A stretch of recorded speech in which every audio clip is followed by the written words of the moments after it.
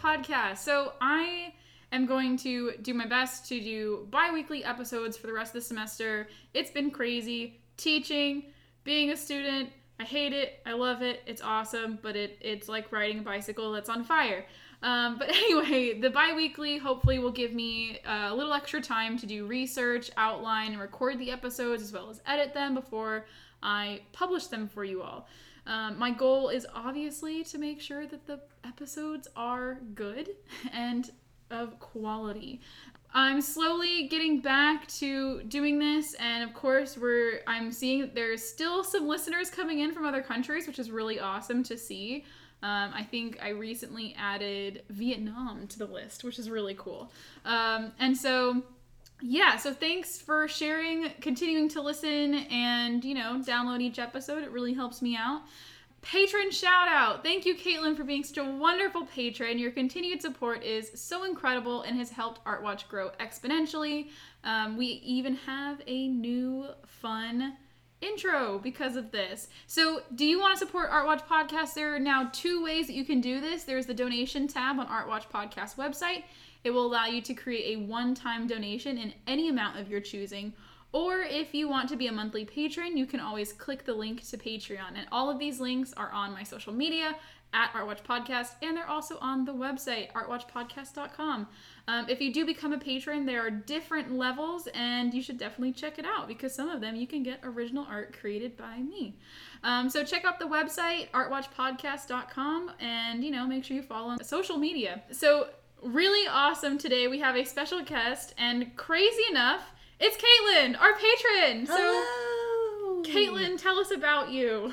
So, I am currently an instructor of arts and humanities at Lamar State College Orange, which is a community college in Southeast Texas. And I'm also a freelance writer, writing about Texas contemporary art for publications such as Glass Tire, and I have an upcoming publication for Southwest Contemporary. Awesome. So I'm working on developing my relationships with Texas-based publications, expanding, my outreach to hopefully, have readers outside of Texas reading my stuff, and always trying to develop my critical voice. And like Tori mentioned, we went to UH together. I have a master's in art history. And then in my previous life, I was a French teacher, and so I have a master's in French as well. And I'm super excited that Tori asked me to talk about visual analysis today, because this is such an important tool no matter what your discipline is. I really believe that anybody can write a visual analysis. It's a matter of following the directions and really trying to, capture the breadth, depth, and height of the object that you're talking about. Yeah, so before we jump too much further into today's topic, I just want to know a little bit more about your research interests, like what artists or themes that you're wanting to study, and how do you, what's the next step for you? So my thesis, I did Magicien de la Terre at the Centre Pompidou back in 1989. Great master's thesis, by Thank the way. you. And I was really, whenever I first got into the master's program, I was really interested in French art, French 20th century exhibition history and things like that. Obviously, with my master's in French, that was something that I wanted to continue to pursue. But now, post-pandemic, everything happening, I really am interested in writing about people that are living, people that are making art now, and people that, have voices that haven't always been represented properly in the art world. So I like to write about contemporary women artists, but also artists of color. Basically, anybody that's not a straight white male artist is kind of what I've been focusing my pitches on, and really trying to highlight voices that maybe haven't had as much critical coverage on them as a way to uplift them. And when we talk about criticism, I don't usually write about stuff that I don't like. I don't, as a writer, I think ethically, I don't want to tear anybody down, but I do want to think more about themes. I want to think about, I really like, the banal, the everyday, the quotidien, these kind of terms, the way that artists might work with something that we take for granted, like, I don't know, road signs or books or something, and transform it into something a little bit more deeper. And so I would say, like, my interest right now, exhibitions and some institutional critique to a certain extent, but really focusing on individual artists and what they're contributing to the art world landscape today. Yes, and if you haven't ever actually read any of her work, there's quite a few of them up on Glass Tire, and they're incredible. So Caitlin, what is your most recent one that's up right now? So my most recent one that is up right now is on Emily Peacock, who is from Port Arthur, Texas, so not too far away. Texas. Yeah, PA, not too far away from my hometown of Beaumont. And she's a photographer, but she's also a conceptual artist. So she has 2 shows up in Houston through December 2021, and the other one at Lawndale is through January 2022. And they're really she's tackling mental health in a way that it has a lot of humor, it has a lot of heart to it. She's also a mother, and so she has themes of motherhood in her work. But what really attracted me to her stuff is her reference to photographic history. So she uses a lot of these like frames and things like that, things you take for granted that you see in 19th century early photography, daguerreotypes and things like that. But she reinterprets them and uses really interesting materials as a way to kind of, add a little depth to it and humor, just really lots of fun stuff. One work in particular at Jonathan Hobson Gallery, it was these plaster casted whoopee cushions, like literal humor. That's awesome. So that was my most recent article. My next article that I'm gonna, maybe give you a preview of that comes out next month is on Dawoolu Jabari at Galveston Artist Residency. Oh, nice. And he actually is Emily too. They're both have works in the Museum of Fine Arts Houston's collection. Yeah, yeah. And they both have Houston ties as well. So definitely love Houston, love everything it's done for me. Loved how I've been able to grow, and I hope to continue to grow. Yeah, nice. Well, thank you so much for the lovely, background on you. And if you haven't already, like I said, go check out some of her articles on Glass Tire and, follow her on Instagram. Where can we follow you on Instagram? So you can follow me on Instagram at Caitlin, CAITLIN _DE_ Texas TEXAS. And I also have a Twitter that is Caitlin _DE_ Texas TX, and I'm sure Tori will share this in the description. Absolutely. I'll put this on the description, and I'm trying to do my best to make sure that all of our future episodes are now being they have their little blog post on the website. So you can find it in those 2 places, bio and the Art Watch Podcast website. So yeah, I'm so excited to have Caitlin here today. She's a wonderful professor, colleague, and friend, and we are going to talk students, specifically undergraduate students, on how to write a visual analysis essay, what it is, what are we even going to talk about? Obviously, visual, we're looking at it. It's called formal analysis, as your syllabi or assignment guidelines might call it, but really just kind of getting into what exactly students should be looking for and how they can approach art in a way that's not as intimidating, especially since when you're taking those first art classes, maybe you've never been to a museum before, and that's totally okay. I didn't even go to an art museum until 2015 when I graduated high school. It was crazy, and so we're here to break it down for you. But definitely the first thing that you should always, always, always do is please, for the love of all that is good in this world, review those assignment guidelines. Read it once, twice, 3 times. Make sure you know exactly what it is your professor is looking for. every assignment guidelines is going to be a little bit different, even though formal and visual analysis are all talking about the same thing. So yeah, like what advice do you have for students before they get started? Definitely read the directions and email ASAP, right? Like, don't read the directions the day before the assignment is due and send a sad email at 10:30 p.m. like, oh, I don't know what to do. It's due at 11:59, because that's too late at that point. So read the assignment early. Read it a couple times. If you have any questions, email your professor ASAP. If there are other resources, like if you're part of, a lot of students join like GroupMe's or WhatsApp groups, like had to have study groups for a course. You might even ask your classmates, hey, I'm not sure, if your professor's not responding fast enough. You might even talk with your peers, like, hey, what do y'all interpret this assignment as being? Am I clear on the directions? But always, always, always ask for help if you need it. I know it's hard to ask for help, but it's better to ask for it and, get a sassy response from a professor, which I hope, I never respond sassily, but, there are professors that do. It's better to do that, and then you follow the directions and get a grade on the assignment rather than just assume, right? Because that makes an ass out of you and me. Hey! So that's the biggest, I agree with Tori, 100%. Directions, make sure you know the directions, make sure you're clear. Sometimes your professors, depending on who they are, they might provide additional resources that will guide, and we're going to talk about, we have our resources that will definitely help you with formal analysis, but your professor might even provide those resources. I also, me and Tori were, having our pedagogical discussions before we started recording, and even thinking about, like the type of assignment. You might have a professor that wants you to have a very specific thesis before you go into formal analysis, or you might just have a professor that just wants you to describe to the best of your ability, the object that you're doing your analysis on. So definitely directions, absolutely.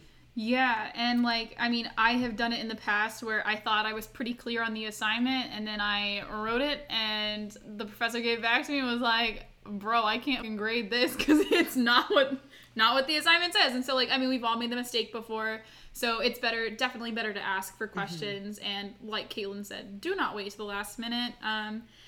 Mainly just because usually that week that your assignment is due, sometimes we've got a lot of other things going on, and we may just miss your email or not get it to you fast enough, and it has nothing to do with we want this student to fail. No, that's not what it is. It's just like right now, I am teaching, but I am also a student myself, so I'm really busy too, and I may just miss it. So definitely have those group chats, and I know some of my students do too, and it makes my heart happy that they're getting to know each other in this digital age. So, and then I mentioned post-pandemic world, you might have a professor that is still trying to grapple with transferring all their in-person classes online, and they may be juggling several different things at the same time. So it's always really important. Send an email early. And then if they don't respond, look at the syllabus. If they say their response rate is within 48 hours, if they don't respond within 48 hours, send a follow-up one. Oh, right? Yes, don't be afraid to do that. And you can even reference hey, in your syllabus it says, you have a 48 response. I haven't heard from you. You can even justify it that way. So again, to avoid the sassy professor. Something else I wanted to bring up, Tori, is a lot of times with my students, and I'm sure you see this too, is you have a lot of students that they've never gone to a museum, or they're super intimidated. One, by writing. Writing is hard. It's a process. It takes practice. It takes time to develop your voice. But they're also just overwhelmed by the visual aspect of it. And so I kind of wanted to bring up this idea that we have all done analysis. Everybody that is listening to this podcast that is trying to learn how to do visual analysis, you have done analysis in some capacity in your life. If you were in the social sciences, for example, you have done some sort of data analysis. If you have been in a science class and you're in a lab and you have your hypothesis and then you have your observations, what are your observations? Your observations are an analysis of what you see. If you're in the humanities and you're doing a literature analysis, right, where you are looking at the elements that, make up a short story, and you are dissecting them and using text to support your observations, right? Those are all different ways of doing analysis.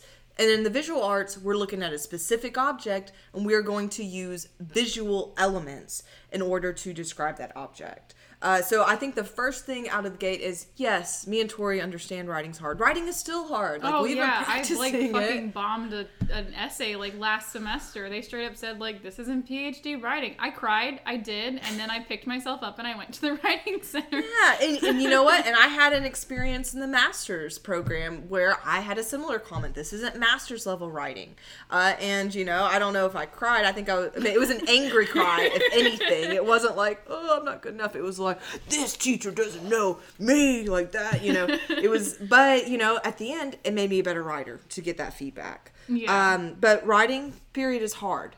And so the biggest thing with that is accepting that it's hard, but also accepting, like, your teacher wants to hear your voice. I don't want you to copy paste Wikipedia. I want to hear your voice describing this, because that is invaluable. Everybody's individual perspective. Your voice is important, and we definitely want to hear it. And especially like when we're talking about a visual analysis, we're going to talk about this specifically like you're doing a completely separate paper from what we would consider a historical context or a compare and contrast. So only looking at the object that you've either been assigned or that you've chosen. So when we're doing that, we're not going to pull outside sources. Our evidence is strictly based on what you see. Mm-hmm. And whether that's like, you know, if it's a sculpture, maybe it's from antiquity and your head is missing on it or an arm is missing. And you're like, okay, well, this obviously wouldn't have been there before, but we can still do a comprehensive visual analysis and talk about it that way. I want to add to that. You bring up a good point. You are writing about what you see.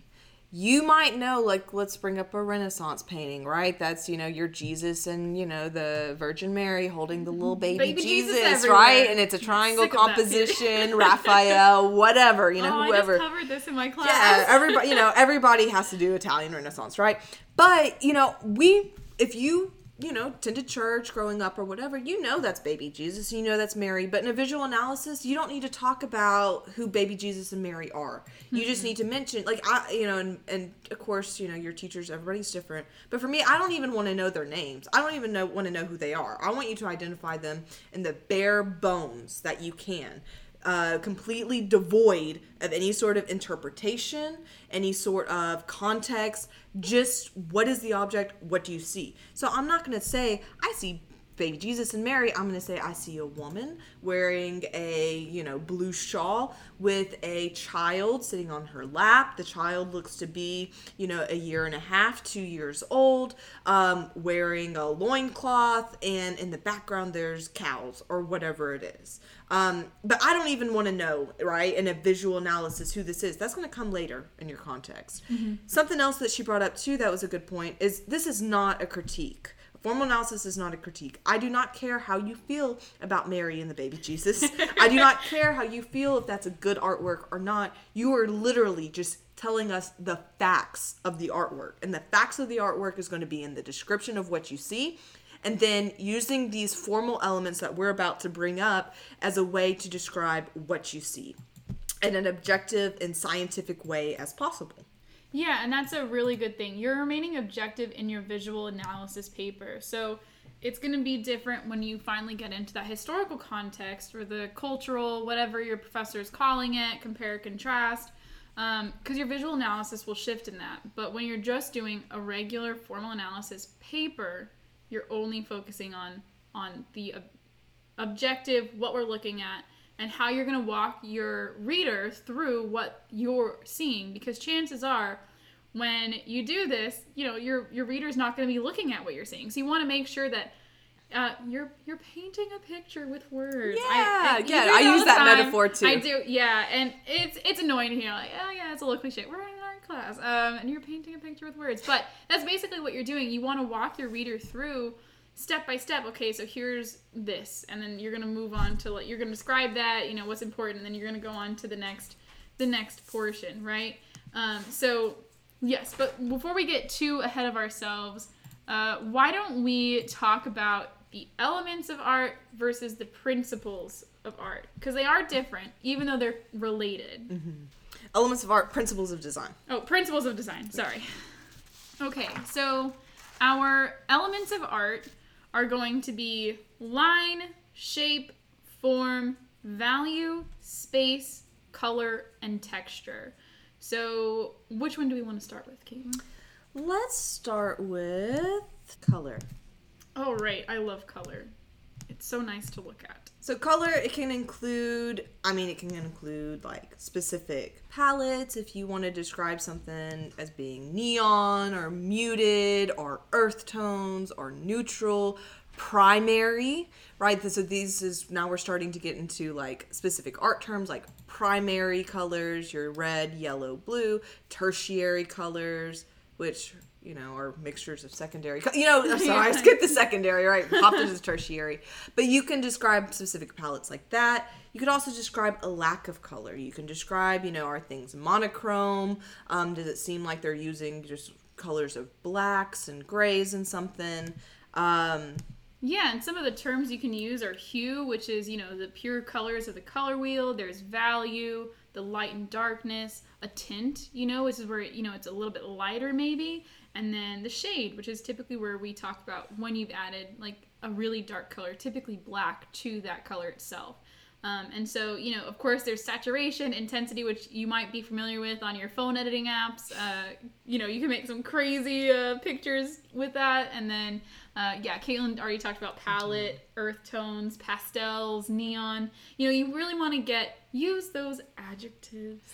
Use those adjectives and then apply it, right? Yeah. Like, how is the color being used? Like, I'm thinking most recently I wrote about a hot dog show, a bunch of paintings on hot dogs. Great article. And it was lots of fun to do it. But there was, very specifically looking at his hot dogs, he was using purple as a shadow, rather than having like a pure black shadow on his, that the weenie cast on the bun. It was a purpley shadow.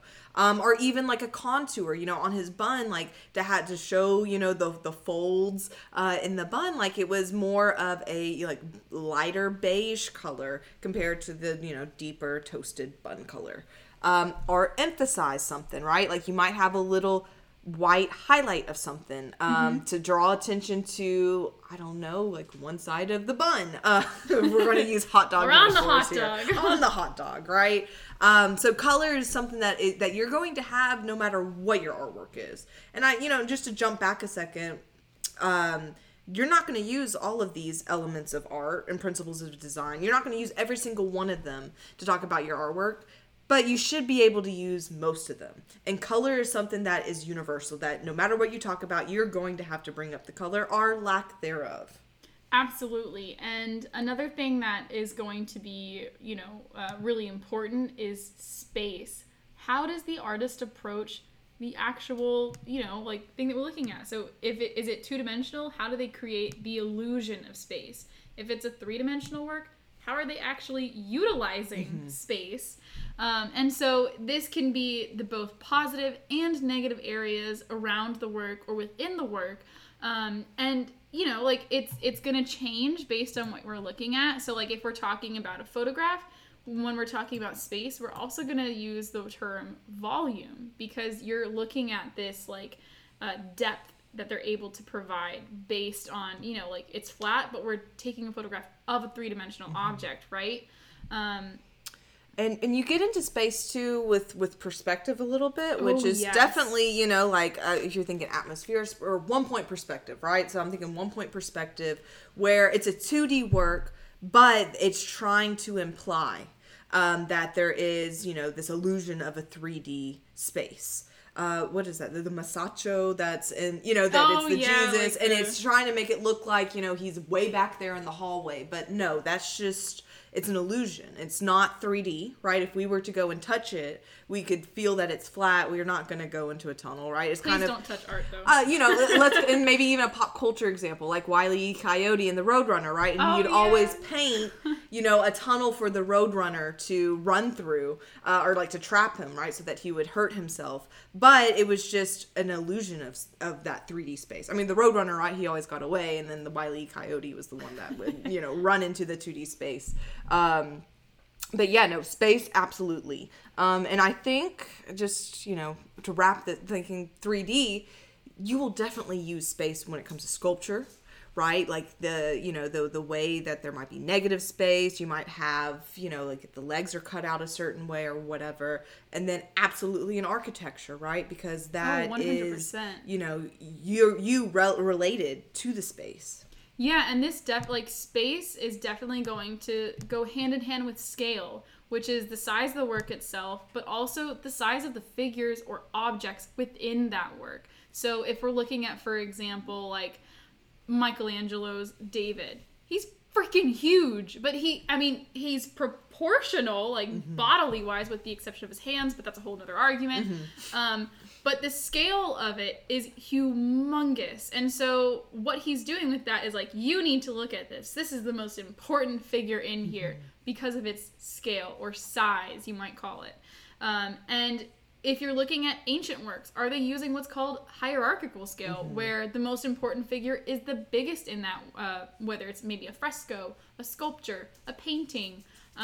So you're going to think about these things too as you're looking at your work of art and how this is really creating the composition, which is the work as a whole. Well, and even going with this idea of scale might be used to imply three-dimensionality, right? Like, your figures in the back are going to be smaller than your figures in the front, not because the figures in the front are more special, but because the figures in front are closer to you, so they're going to appear larger versus the figures that are farther away that are going to appear smaller. Definitely. And these are things that you want to consider when you're approaching that work. And, we're trying to be like relatively general with this because we don't know what your professor's going to assign. Heck, I probably don't know what I'm going to assign next semester. So these are just tools to get you to think about art. And I know I provide my students with like a museum worksheet to take with them if they go to the museum, or even if they're just looking at the work of art on their computer. Your professor might have like a digital exhibition for you to see. And so if you take some of these things and you start thinking about this, it's really going to help you when you actually get to that writing portion. But are there any other things that we want to talk about before we move on? There's a lot of elements. There's so much to talk about. So let's see. I think maybe from scales, you mentioned in hierarchical that we can recognize this in ancient art as a way to the more important figures are larger. I think the style is important too. Oh, yes. As far as styles of the figures or like the style that might be used in an artwork. And this is where you start getting into representational, non-representational, abstract versus figurative, things like that. I definitely think you can, figures that might be in more detail, you could argue, are representational versus figures that might be more simplified, that are abstract. And definitely, if we're looking at the style of the figures themselves, are they naturalistic or are they realistic? There is a slight difference. So naturalistic refers to what is existing of the natural world, whereas realistic is depicted as it appears in real life. And they're very easy to confuse. I still do it sometimes if I'm writing really quickly, and I'm like, oh, wait, that's actually realistic or naturalistic, whichever it was. So just make sure that when you're using these terms that are relatively close, that you're using the correct one, because it's really going to take your paper to the next level. And it's going to show us that you are paying attention in class and that you do know, you know what you're talking about for the most part. Like, obviously, you're not an expert, neither are we, but, so just kind of think about these things too. And even if, we're looking at like ancient Greece, for example, there's a lot of geometric forms in there, especially in early pottery. So there's actually a whole period called geometric period. So, you can use these things too, even though we might think geometric maybe is more like modern and contemporary. It's actually not. Another thing that's interesting about representational art is, is it idealized? And you brought up the ancient Greeks, and a lot of that ancient Greek art, those people did not exist. That was an ideal that, for people to try to achieve or try to, that was their ideal of beauty or their ideal of athleticism, or whatever it is. That, was not necessarily a real person that existed, that looked like that, that was ripped, like the Laocoon. Like, where they have like 20 million king muscles. Yeah, exactly. Like, something like the Laocoon or, I don't know, Venus de Milo, like any of those old ancient Roman or Greek statues that are in your survey courses that you talk about, those are going to be ideals. Those are not going to be realistic or naturalistic at all, even though they are representational figurative art. We can recognize, okay, this is a human body, but does the human body, like you said, are 20 million muscles, like, and everything's like flexed at the same time, like that is not realistic. And like this idealization is going to be common in so many other cultures too. Like if we're looking at the ancient classic Maya, for example, all of their figures, even though they're like representing a specific ruler, they're actually incredibly idealized and stylized too. And so and you're you have to look at this, like what is the artist trying to get across to the period viewer, like how would they have experienced this too? Like what would the eye have been drawn to? And that can help you too when you're looking at the style or even the figures or even scale. Right. We're hopping around with these elements, but I think we're having a good time. Thinking back about color, something else is light and darkness. And that is something that, may not necessarily be like, you have a picture of a sunshine in the corner, like with sunglasses on, and it's a yellow sunshine. Like that's not what we mean by light. What we mean by light is, within the artwork itself, what areas seem to be illuminated, like, more highlighted, more visible, and then what areas are darker or in shadow, or, is the artist even considering a light source whenever he's depicting his artwork. And this is going to be something that we see more with Baroque artwork. Oh, absolutely. Renaissance to a certain extent, but definitely in the Baroque, and that's where you get that fancy chiaroscuro term that everybody loves to use. Oh, and tenebrism, gotta love it. And tenebrism, right? Like, great $5 SAT prep vocabulary terms.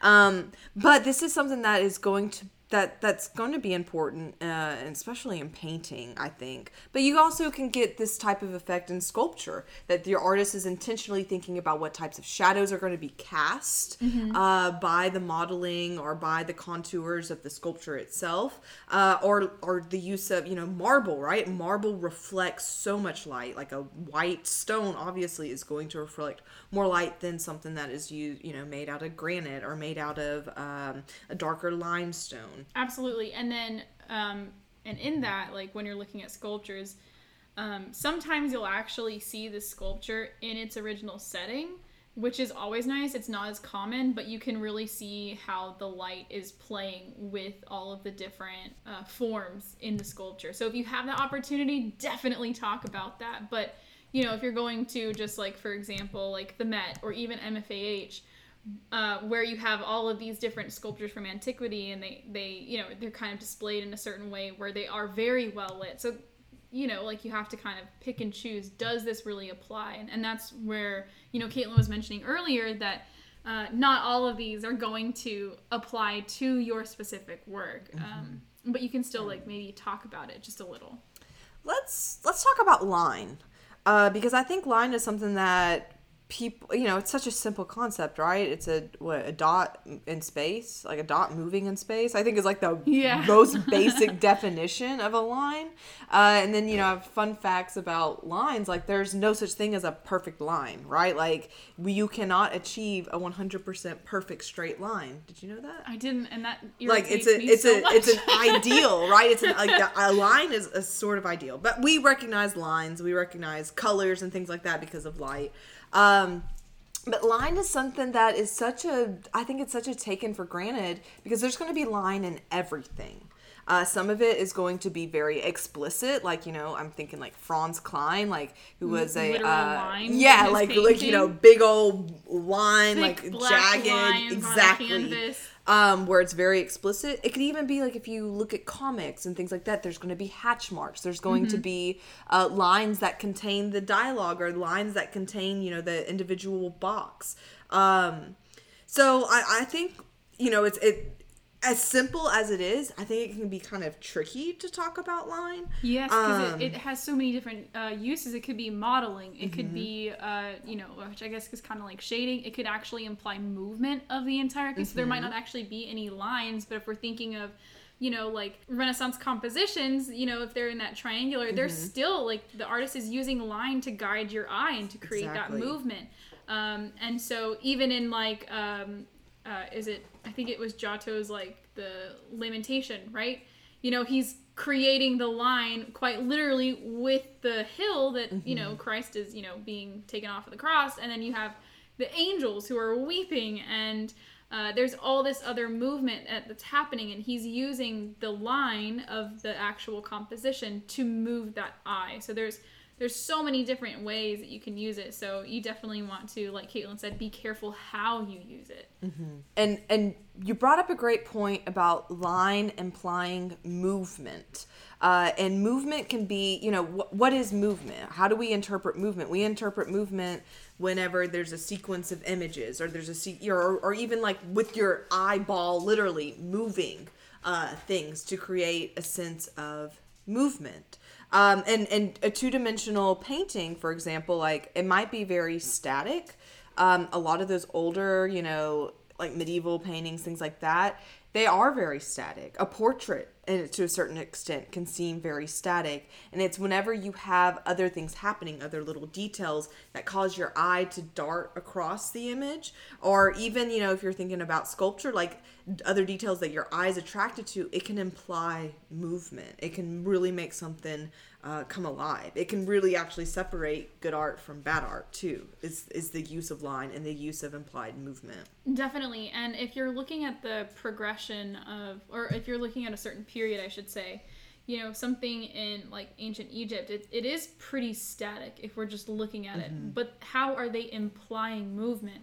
Now for that culture, it's with the foot being placed forward, and that is how they implied movement. Even though today we'll look at it and say this is a pretty stiff object. Yeah. But for them, that was movement. And so, you know, even though when you're doing a visual analysis, obviously we want you to disregard most of the historical context, but you can still look at this, like say the artist is implying movement because of the position of maybe their hand gesture or their foot. And so that's how you can still really talk about all of these different things, even though you're not supposed to bring in the historical context too.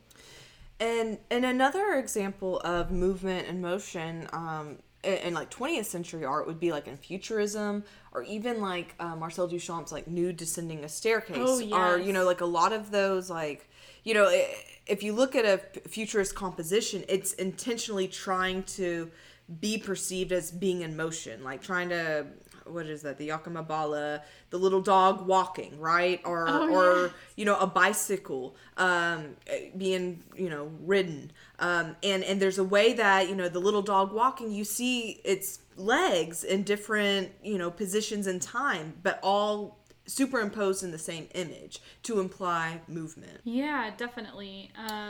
I think we hit on most of these, actually. Well, one little fun bullet point on here is if you're thinking about sculpture, you're going to have, like, there's such thing as kinetic sculpture that automatically... Ooh, yes, they actually move sometimes. Yeah. Or, you know, they're, for example, in, like, some of the Carlos Cruz Diaz works, I think, and then especially Gego, like, her works, you know, she's got wire hanging in different spots that, you know, if you look closely enough, they actually are moving, but when you're looking at them from different angles, it's almost like they are moving even though they're completely still. So there's different ways you can talk about this in sculpture versus painting or photography. But that was a really great, and like just gonna plug the, I guess, new Kinder building, free advertising for MFAH. It's a wonderful building, so if you are in the Houston area, definitely go check it out, and you can see some wonderful Latin American works of art, and especially since, hey, this is a Latin American podcast, so check out that awesome Latin American art and Chicanx art.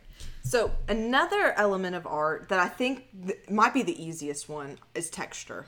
Ooh, I love texture. And yeah, I think it's the easiest because we can all recognize it. And even if, I mean, obviously don't touch the artwork, right? But how does it look? Does it look soft? Does it look smooth? Is it wrinkled? Is it, you know, I'm thinking like Auguste Rodin, like, is it sinewy, right? Like you can see the muscles, you can see the little veins coming out. Or even like on Van Gogh, where the paint is just like thick and it's just like plastered on there, you know, and it's just like, so like you can see it, so there's a little bit of a relief to it. Or, you know, in like a fresco painting, like for example, like the Big Three in Mexico City, or even I think they have some in California, you know, it's, you know, it's a smooth surface, right? But are they implying texture with certain things? Yeah. Or they intend for it to be entirely smooth? So just because it's a two-dimensional piece or like a fresco, like, and there might not actually be physical texture, is there like a visual texture to it too? So that's another way you can think about texture. Me being, and I'm interested in Western art. I'm sorry for the Chicanx, Latinx podcast. But thinking more specifically about, like, Baroque art and some of those, like, like Diego Velázquez, and I'm thinking Rubens, and I'm thinking, Renaissance is Titian. I think Titian does beautiful work. And so focusing on Titian for a second, texture can also be like, these portraits that you have of like guys wearing their suit of armor, these elite people wearing their suits of armor, and the way that the painter is able to make that armor shine and have like a gleam to it, or these rich, because it was rich people that were commissioning these portraits. Absolutely. Or capturing in oil paints like the luxuriousness of these velour fabrics. Ooh, or the velvet and the furs. So you can see that a lot on the British royal portraits. Like they have like it's ermine, right? Yeah. And so like, how does the artist capture like the softness of the fur, and how are they able to apply this to a two-dimensional work? So even though the surface is very smooth in all those Renaissance and Baroque paintings, they're still able to capture delicate natures of this. And yeah, I think there's so many wonderful things about visual analysis. And with texture too, like texture is kind of like an umbrella term, right? Because within texture you can use line, you can use color, you can use the use of light and dark, or impasto, or brushstroke as a way to describe the way that texture is created, right? So, texture is the bigger concept, but within that concept, you can break it down to these simpler elements. Sorry, my dog is throwing a temper tantrum. It's okay. He's mad, I think, because like Cleo was looking at him or something. I don't know. This dog, he gets mad if you look at him. I gave him a kiss goodnight the other night, and he straight up left my bed. No. He was like, "Fuck you." He's just jealous. He wants to be the next guest on the podcast. He's always but yeah, and speaking of texture, right? Your dog has texture, and his texture we can identify, by literally touching him, but just looking at him, the way that the light reflects off his coat, we can tell that there's this kind of a coarser texture on the body, and then there's a softer texture on his head and around his ears. Ooh, and it's belly too. And belly, right? Yeah. And we know this from, the way that the light falls on him, and even the color of his fur. Yes, and we're visually analyzing my dog. Good job, Odin. You made it on the podcast again. I think the last one that we can maybe talk about maybe is like this idea of a narrative or a time. Oh, yeah. So, like, in visual analysis, like, it can get a little bit tricky when you're talking about narrative, because you want to tell the reader, like, what's happening. And I'm okay, like, if my students, like, I know Caitlin had said, like, she doesn't really want them to identify, like, the Virgin Mary or the infant Christ, like, by name. Like, I'm okay with that. Like, if it's easier for you, but don't get into, like, their background story, who they are, all their history, blah, blah, blah. Like, it's fine if you identify them. I don't really care. But, when you're talking about a narrative, you can say, for example, in a lot of them, Christ, even if he's infant, he has, like, the blessing hand, and he's, maybe you're from that culture, maybe you're not, or just from the background that you have in class, which I hope you do, because, you're paying attention and taking wonderful notes. I know you all are. So you know that he's blessing the other figures, or he's maybe, with this hand gesture, you could say instead, he's alluding to movement, and, or the artist is creating the illusion of movement by how his hand is gestured, or where he's looking, or where he's pointing, or things like that. And like maybe he's pointing to, for example, in the tribute money, right? It's Masaccio, right? Mm-hmm. So like you have, I think it's Christ pointing to the river, and we see another thing. So you can say he's pointing to the river, and this is what's happening. And then here he's gesturing this way, and then this is what's happening. You don't have to get into all of the background. You can just use it by saying like maybe the subject is pointing a certain way, or the what else? Maybe there's like different objects. Yeah, I also think like it's this idea of narrative maybe can be kind of confusing for students because they like you said, they want to write a background narrative about the scene that's happening where you don't need it. So I'm going to bring up Caravaggio and the Doubting I'm Thomas. Pause this really quick, and, Okay. and we're rolling. All right. Yeah. So another thing I want to add, talking about narrative, is it's not always, I agree with your statement. Like, you don't want to go into the backstory of something. It's more about what is the moment in time that is happening in that artwork. So Yes. bringing up Caravaggio, because this is a fun one, the incredulity of St. Thomas, or the Doubting Thomas, some people call it. It's the moment where Thomas is actually has his fingers in the wound of Christ. And so that would be something to mention. You have a figure in the foreground wearing a red cloak whose hand is actually, touching the wounds of the figure on the left side, which Tori, in her class, you can identify as Jesus. In my class, I just would rather you identify a figure.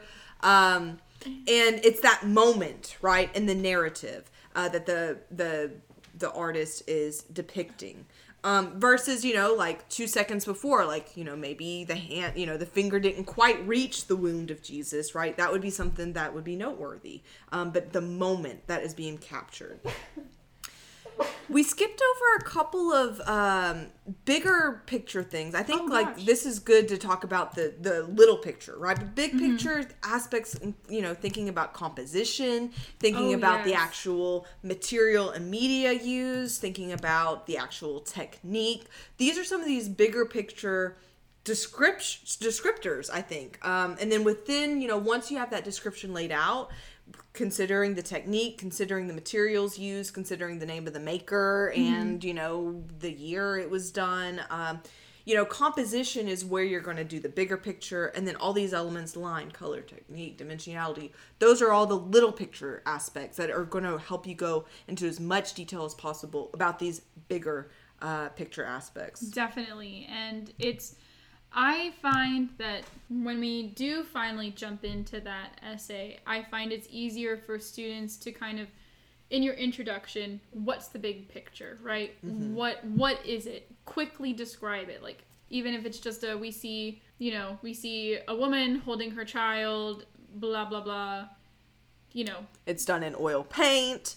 Caravaggio, Raphael's the artist.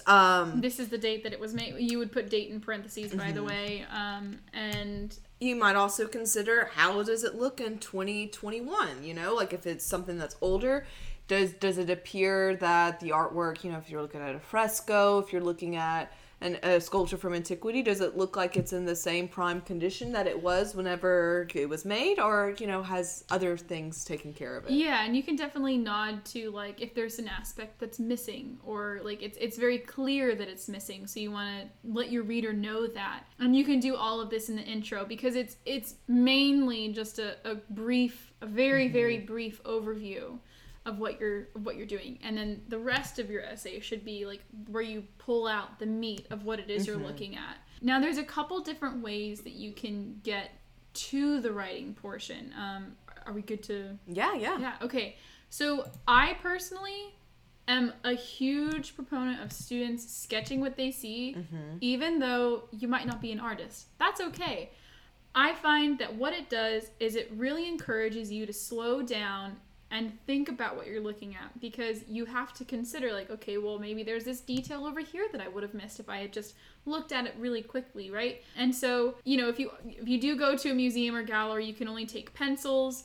Just keep that in mind. Don't take a ballpoint pen or a pen of any kind. So just make sure you're using a pencil. And to go on that, obviously we all have our smartphones and we can take pictures. And that's important, right? You're going to visit the museum. Usually for these assignments, they want you to go see the artwork in person versus just online. Online is okay. It's a great starting point, but it makes a difference to actually go be there physically, feel the artwork, see it, with your body in the space. Definitely. And I feel like a good example of that is if we're going to jump back to like the episode on Qualique, right?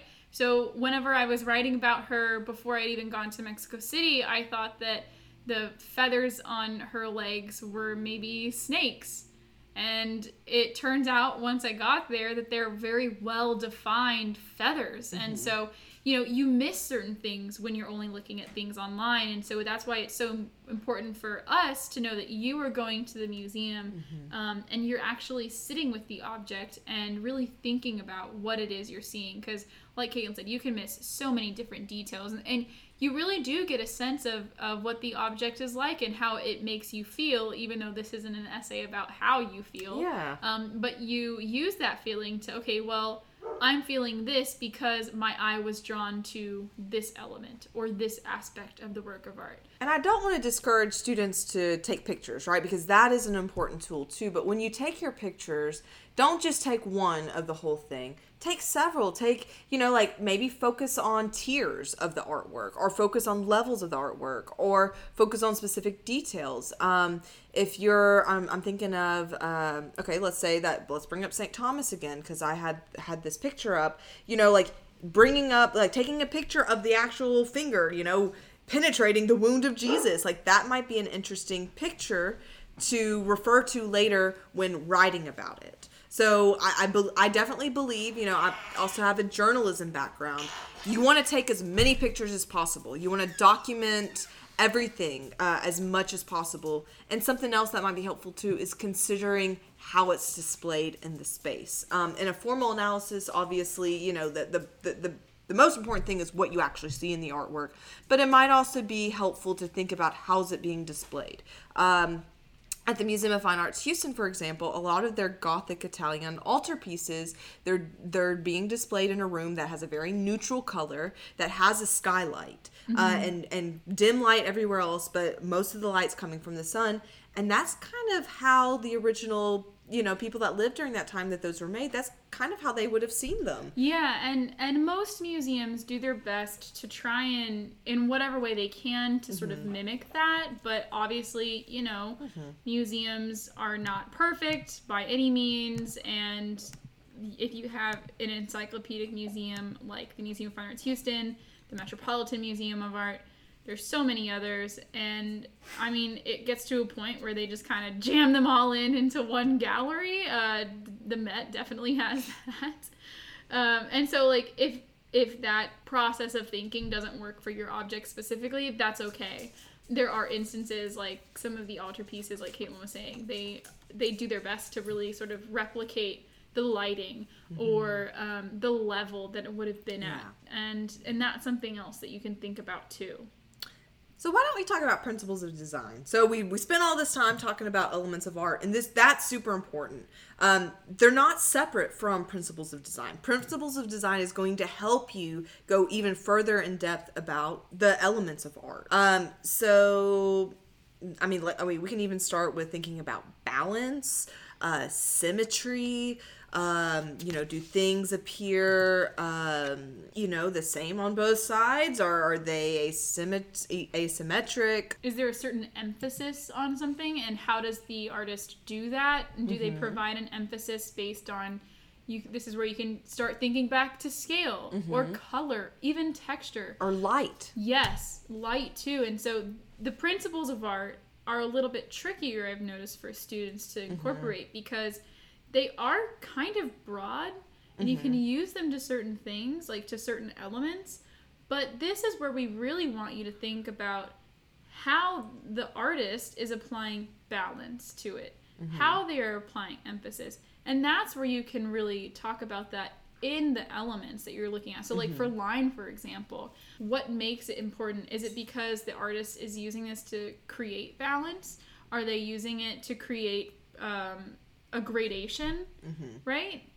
So this is where you can really think of that. And like movement can also be part of this too, is looking back to the gesture. What are they doing? How are they creating movement? Is it the actual physical movement? Is it the movement of your eye? And this is where you can start to apply this to the rest of your visual analysis. I think, another principle of design that is probably the easiest one, besides balance, besides emphasis, is repetition, or the use of pattern. Absolutely. In ancient art, we've kind of, you brought up the example of, you know, the use of geometric forms in Greek pottery. But even thinking more recently, like Native American rugs and carpets, and you know, like the the Navajo. The Navajo were expert weavers, and a lot of them, you know, use very, very similar, very geometric designs that were repeated over and over again. At the Stark Museum of Art in Orange, so shout out to Stark Museum of Art, they have a wonderful collection of Navajo rugs and blankets, and a lot of, and it's a variety of stuff. You know, you have your kind of God's eye, you know, shape, that it's that diamond shape that's repeated over and over again, but there's also some that are more figurative, that feature like feathers, and the feather motif is repeated in different capacities. I know that, I don't think you're talking about featherwork specifically, are you?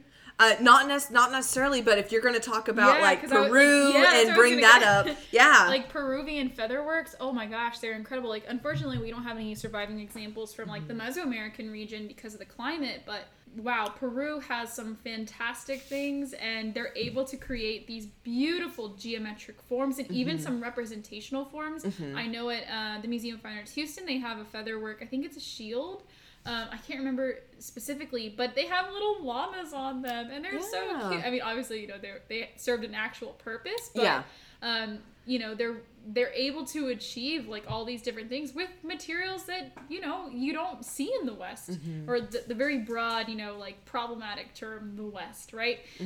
So, you know, oh man, I love talking about it. So let's talk about some of these harder terms, like, and that are a little bit more abstract, right? I think like the concept of unity or harmony and rhythm are all kind of like, okay, I don't remember signing up for a music appreciation class. Like, what are y'all throwing at us? Yeah, and so when we're looking at harmony and even and rhythm to a certain degree, it's really thinking about the use of repetition and subtle changes. And so what elements does the artist use to create harmony and to create rhythm? It might be line. Yeah. It might be the composition. I mean, like, especially like rhythm. When I think of rhythm, I think like maybe Stuart Davis, early 20th century, being really influenced by jazz, and trying to capture, you know, a city, like, you know, a modern city as you're living and breathing, walking the streets. So like, you know, the rhythm that he creates there, it might be, you know, like, you know, you might see a train, you know, it's just this kind of like lots of moving parts, that I would say definitely creates and even rhythm. like in the works of Kandinsky and Klimt. Sorry, I get, ever since I am like a huge Hilda af Klint fan, I love her, and I'm like, who cares about it's Gustav Klimt? No, okay. No. Well, real fast, I have a fun story. I went to an exhibition at the Louisiana Museum in Copenhagen, or north of Copenhagen, and I thought it was going to be a Gustav Klimt exhibit back in 2014, but it was a Hilda af Klint exhibit. And so, like, whenever, you know, she came big in the U.S., I was all like, oh, yeah, I saw her work in Europe, you know, back in 2014. But the point being, you know, this idea of rhythm, it's not going to be music necessarily. It's going to be the way that all the different elements that are happening in an artwork are working together, or maybe not working together. Maybe there isn't unity. Maybe there isn't harmony. Maybe there's things that seem more disjointed. And is that intentional? Yeah. Chances are it is. Especially as we get into the more modern and contemporary periods, there's this desire to break away. And so even though, again, like, we don't want you to talk about the context when you're looking at this, but there's a reason for it. And like, if there isn't rhythm, if there isn't harmony, if there isn't even balance, right, the artist is likely doing that intentionally. And so this is, again, where you can pull in, like, how are they doing this? Are they using texture? Are they using lighting or space even to create this disjointedness? Disjointedness. Yes, thank you. I think we've kind of ran through everything. And I know it's very cut and dry. It was a lot of stuff. When I'm in the classroom, I'm always like, I appreciate you guys and making it through that. Let's actually go into an example. Let's play. Absolutely. Let's, me and Tori, since she is a Latinx focused podcast, and we've been talking terribly about all these Western art. Let's bring up Frida Kahlo, right? Because Frida Kahlo is one of the most popular artists today. She wasn't necessarily that popular in her lifetime, but she's kind of had a reckoning, a reemergence in the past couple of decades. And so the reason why we're choosing Frida Kahlo's work is because, one, she is so popular, and our goal is to have this episode and like the other mini episodes that I've got planned after this to really serve students and to serve teachers and professors, so that way this can be used in the classroom, which, I didn't think about that. I've been swearing a lot. I'll probably cut that out. I'm so sorry. Bad habit. But so, yeah, Frida Kahlo is a pretty well-known, and this way it's like, if you haven't actually seen the work, you kind of have like that, like, oh, I know what she looks like, right? And so we are going to be looking at the painting by hers called The Two Fridas. And so, Caitlin, where should we start? So why don't we start with like the label information? So, it's called The Two Fridas, 1939 by Frida Kahlo. It is oil on canvas. It is an oil on canvas. Do we have a size for it? Yes, 68.3 inches by 68 inches. Or if you want to go into centimeters, it's 173.5 centimeters by 173 centimeters. Okay, so this is huge. This is almost 6 feet by 6 feet. It's a pretty big painting, yeah. So from just that basic information that we're working with, that label information that we're working with, we're already going to have an idea of scale, what it's going to look like compared to us, how big more or less the figures are going to be, even if you don't get to see this in real life. I saw it at the Dallas Museum of Art, but I don't think that's its home. No, the home is Museo de Arte Moderno in Mexico City. Okay, cool. And so, but I know that, I think they had this painting. It was in the Revolution. Mm-hmm. That's probably why you saw it at Dallas. Okay. Because I think I saw this one at MFAH along with like a bunch of works by Orozco and Siqueiros and so many other wonderful artists. And I think this one was there too. Okay. So it's a huge painting. So immediately from that tombstone information that we pulled from the label, we get an idea of the scale. We have an idea of maybe more or less what the texture that might be created from the media that she uses, from that oil paint that she uses. And yeah, that puts us at a good spot. So this is like slightly larger than life because I am 5'8", which makes me like, I think that's 65 inches, right? Tall? Something like that. But, so you can kind of get into scale. I don't know how tall Frida Kahlo was, but this is, it's a little bit maybe larger than life. Yeah. And it's funny because when I looked up this image, there's a picture of Frida by it in 1947, and it looks kind of like she could be as big as the figure. Okay, so cool. like that could That's be, nice. Yeah, that might be a good place. So let's briefly just describe the image that we're seeing because, you're our podcast listeners, you're listening, you're not looking at this unless you Googled it. So we have two figures that we can identify as Frida. If we want to, because of the title itself, and then, the little bit you might know about Frida is she was the subject of all of her works. Yeah. So we have two Fridas. They are sitting side by side on a bench together. One is wearing a white, more traditional looking outfit, and the one on the right is wearing more of maybe a contemporary outfit. We see that there are exposed hearts. The figure on the left has a hole. A heart-shaped hole where her anatomically shaped heart would be. Mm-hmm. And then the one on the right actually has that heart, and there's like a vein or an artery or something. An artery, and connecting them. And they're also connected. They're holding hands too. Yeah. And so on the Frida that has the white dress, she's holding in her other hand a pair of scissors.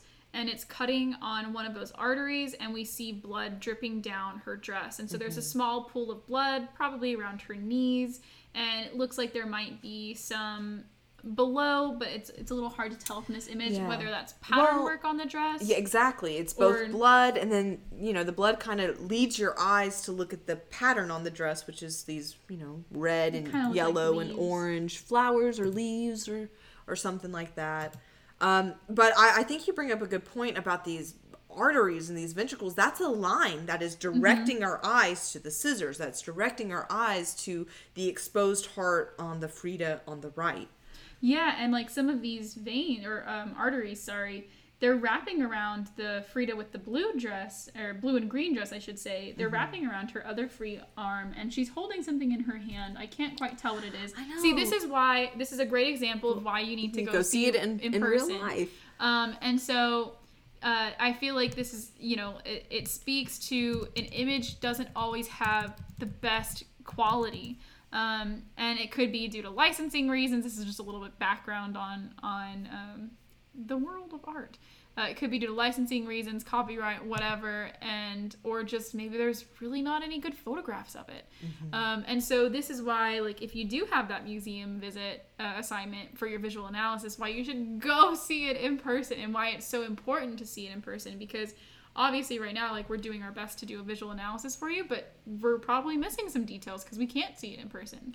What's interesting, because I just Wikipedia'd it, right? Not a reliable source, but for the sake of this podcast. And apparently it's supposed to be a tiny photo of Diego Rivera in her right hand. Like, I guess, what is that, okay. A retablo? What are those called? Or I know what you're talking about. They're like the little, like, you put them in like a locket kind of deal, but they're not, it's not a locket.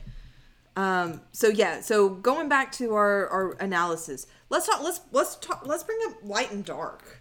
So the two Fridas, the one on the left is pretty much in light, and then the one on the right seems to have a shadow cast on her face. Her skin, and I can make that argument because her skin is a little bit darker, which is the effect of a shadow being cast on it. We can also look around the space, and it's an imagined space, I imagine, right? She was surrealist, so she wasn't always... kind of looks like clouds.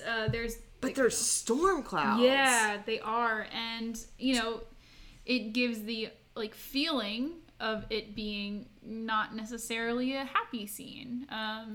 So, like, you can think of that, too, and, like, how is the artist using color to convey emotion? All right. So what else? Texture. Let's talk about texture. So, clothing, I think, is always going to be a easy spot, like, to figure out texture. But then, of course, within the larger scene, you're going to get texture as well. So, like, looking at her clothing, this isn't a velvet. This isn't a silk or satin. It seems to be cotton. Yeah. Because of the matte color, or rather the matte effect.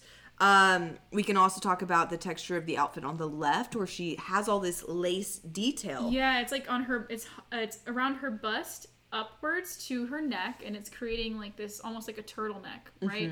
And there's this beautiful, like, almost like, what do you call it?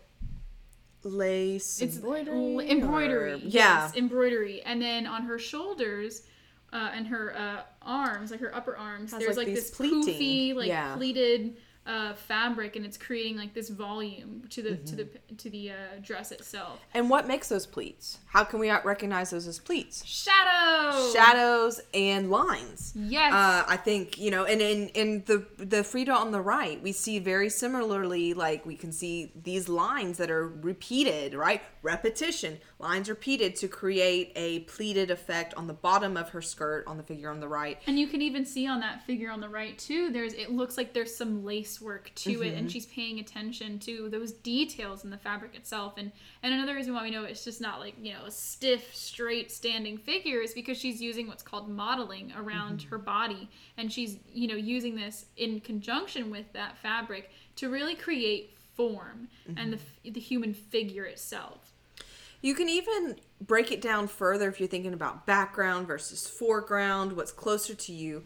And the fact that, like, how she is making her figures, like, they're seated, and the way that the knees look like they're closer to you than the body, right? Like naturally when you're sitting down, right, and you have your legs folded in front of you, if somebody was to take a picture of you straight on, the knees are going to be closer to that lens, right? And so she does a really good job of making the bottom parts of those skirts where the knees bend look closer to the viewer by the use of using warmer colors versus the other Fridas that are, you know, more in the back that aren't as emphasized, aren't as, you know, not emphasized isn't the word because that's an element, but that aren't as prominent. Yeah, and what this technique is called is actually foreshortening. And so it's creating that visual perspective, you know, and you'll see this.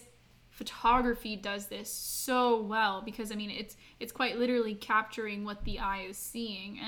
And what she's doing here, of course, this is, you know, around the time photography is becoming very popular as an art form. She's relying on the studio tropes on how to do this in a painting, right?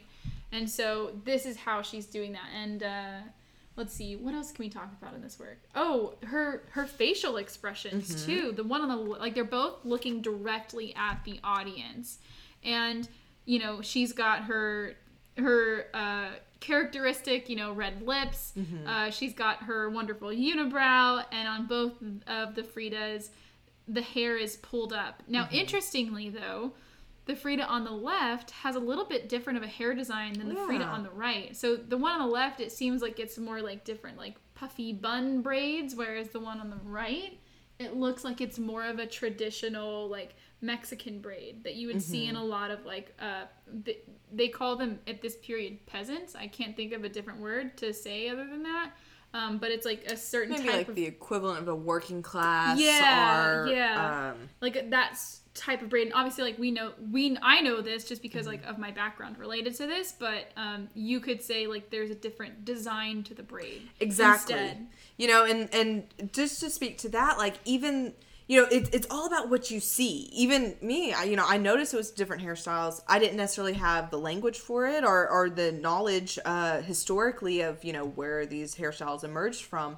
But that's something that you should be able to identify with close looking. That there are two different hairstyles. The one on the left even looks like it has some sort of clip or something in it. Yeah, it looks like it might, yeah. And the one on, you know, just generally speaking, the Frida on the left looks more formal than the Frida on the right, I think would be a fair. And it's likely due to the attire. So like the one on the left, you know, there's this, you know, like going back to that like turtleneck almost.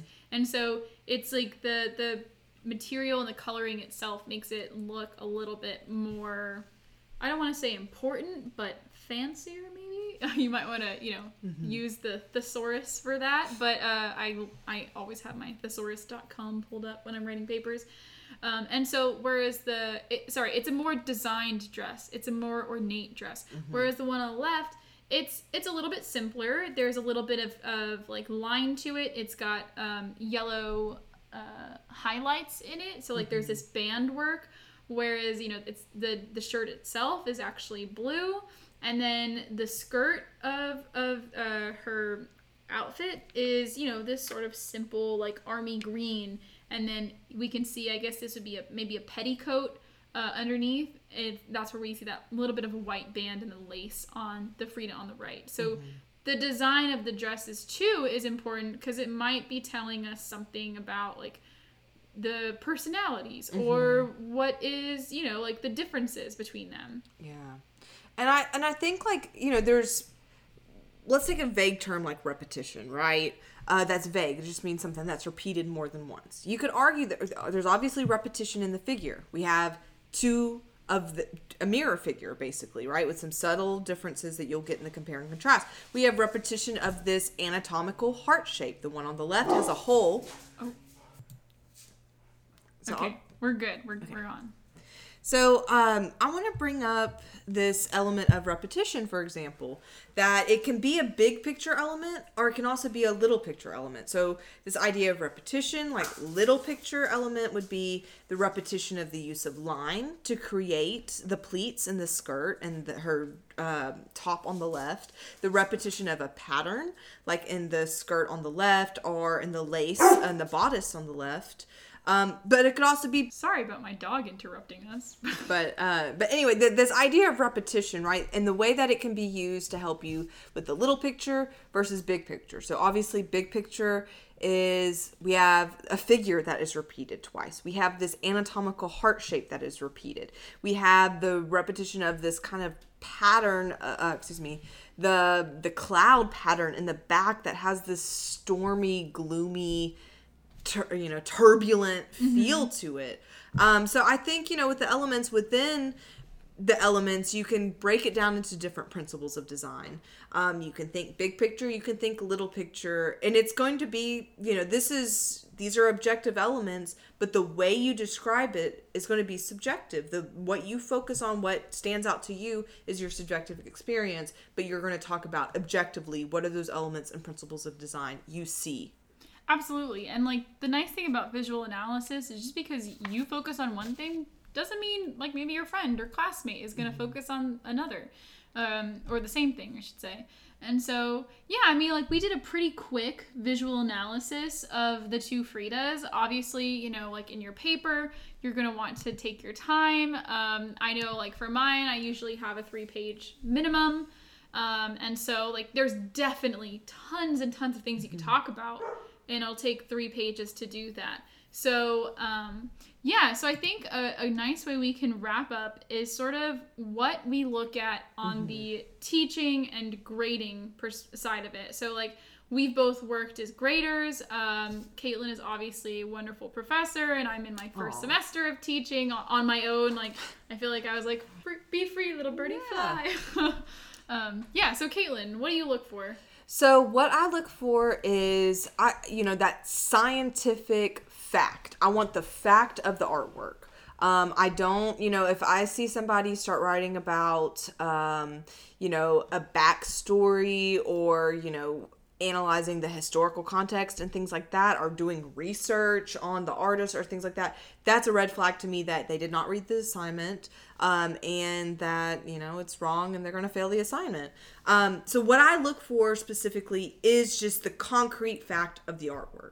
And that a student is trying to the best of their ability to write about the organizing their work from talking about the most important details, the most, salient things that pop out, to maybe less important things, talking about the most important things, relating them to the less important things, talking about the most important thing and maybe relating it to parts, smaller parts of the artwork. But a red flag for me is not following the directions, not giving me a formal analysis, and then I start reading it and I see all these big words and I'm like, wait a second, let me copy paste this, put it in my Google search, and I see that it's plagiarized. So, that's always no bueno. But with the formal analysis, it's really, you're a detective, you're a scientist, you're really trying to, pull out the fact of the artwork. What about you? One of the things that, all right, back to it. So the things that I look for, are you using the vocabulary that we have talked about in class? Now, if you're, like Caitlin said, if you're pulling stuff that we haven't even covered in class, chances are I'm like, how the hell did you come up with this? And so this is just going to be all right, I'm going to go compare yours maybe to the object label or to another student's paper who was also maybe doing something similar. And so, those are big red flags to me. I personally like for my students, especially if maybe they're new to writing about art or just new writing at the college level, what are the 3 most important things? And then create sort of a thesis statement. Every professor is different. Sometimes they just want you to walk step by step what it is you're seeing. I personally want my students to sort of think about how they're connecting, and so how they're connecting these elements or principles, and that's what I want them to focus on. Too often, I just finished a round of grading, and my students were going off on random tangents about something that wasn't even related to the visual, and so it's okay, you didn't read the assignment guidelines, maybe they're plagiarizing, and when you're doing a visual analysis paper, you really shouldn't have to cite anything. So that's the main point. We only want to know what you're seeing. Yeah. And that is what you should be doing. If you happen to reference something from the museum label, absolutely cite it. But there shouldn't be any outside research to I shouldn't be creating the historical context to this work.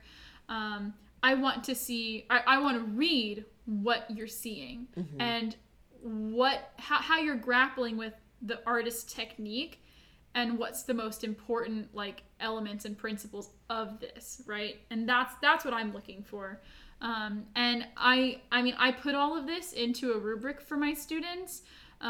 If your professor doesn't, email them. And just ask them, like, maybe you're confused, like, I'm not really sure what to focus on. Just ask them. We want to hear from you. I feel like I beg my students to come to office hours, like, guys, like, you know, let me help you. I want you to pass my class. I want you to succeed. Exactly. And you know, this is one resource of thousands out there on formal analysis. Oh my gosh, there's so many. Smart History is a fantastic resource. They have a little 10-minute video, I think, and they use that Raphael. I signed that to my and that's what's fresh on my mind. But also, you know, I just the guide that we're, you know, what we use to talk about those specific elements.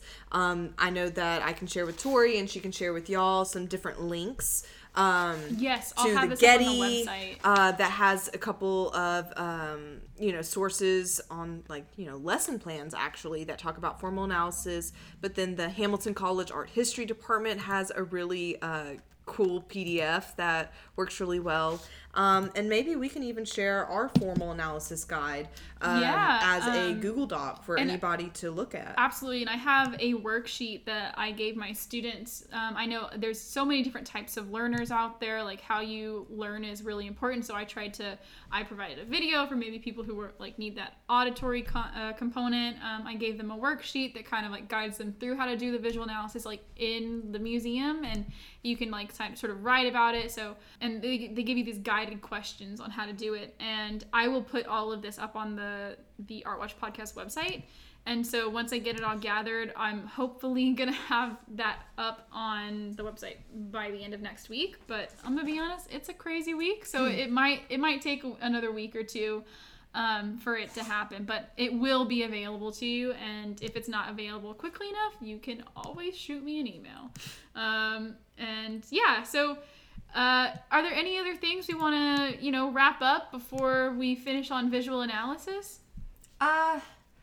Maybe, you know, like a word of encouragement, right? Like, you can do this. Anybody can write a visual analysis. You do not need to be an art history major. You do not need to be somebody that has gone to a million museums in your life.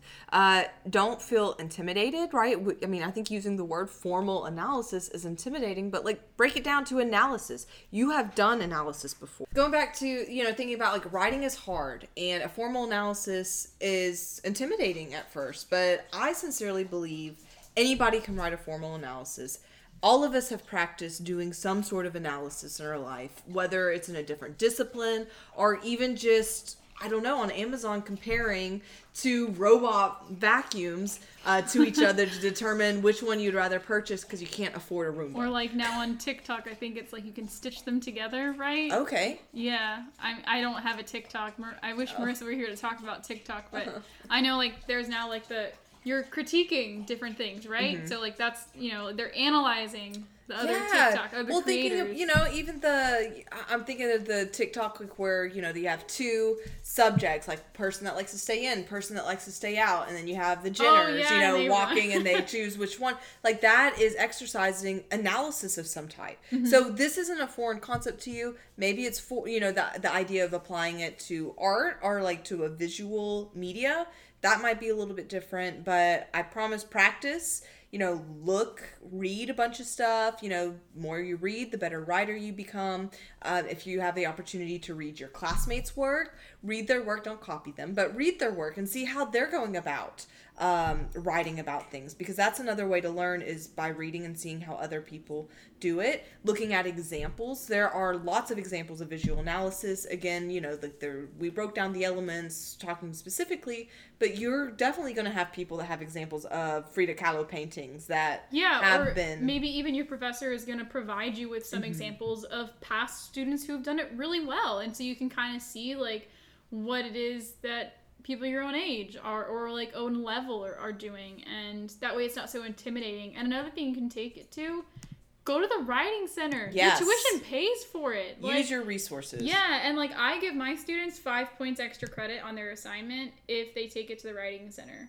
So maybe your professor does the same thing, or maybe you have a writing fellow at UH. We had a writing fellow. Caitlin was the writing fellow, and she saw so many students, and she helped them. And like, you know, it's crazy, but when you have students that go to the writing center or learning fellow, whatever you want to call it, and then maybe they even meet with their professor in office hours, you know, it's kind of crazy, but those students usually make A's. I don't know about you, but I like to make A's. So yeah, there's so many different ways you can get through this, and the next 2 episodes I'm going to have a historical context, which will be like when you're taking your visual analysis to the next level.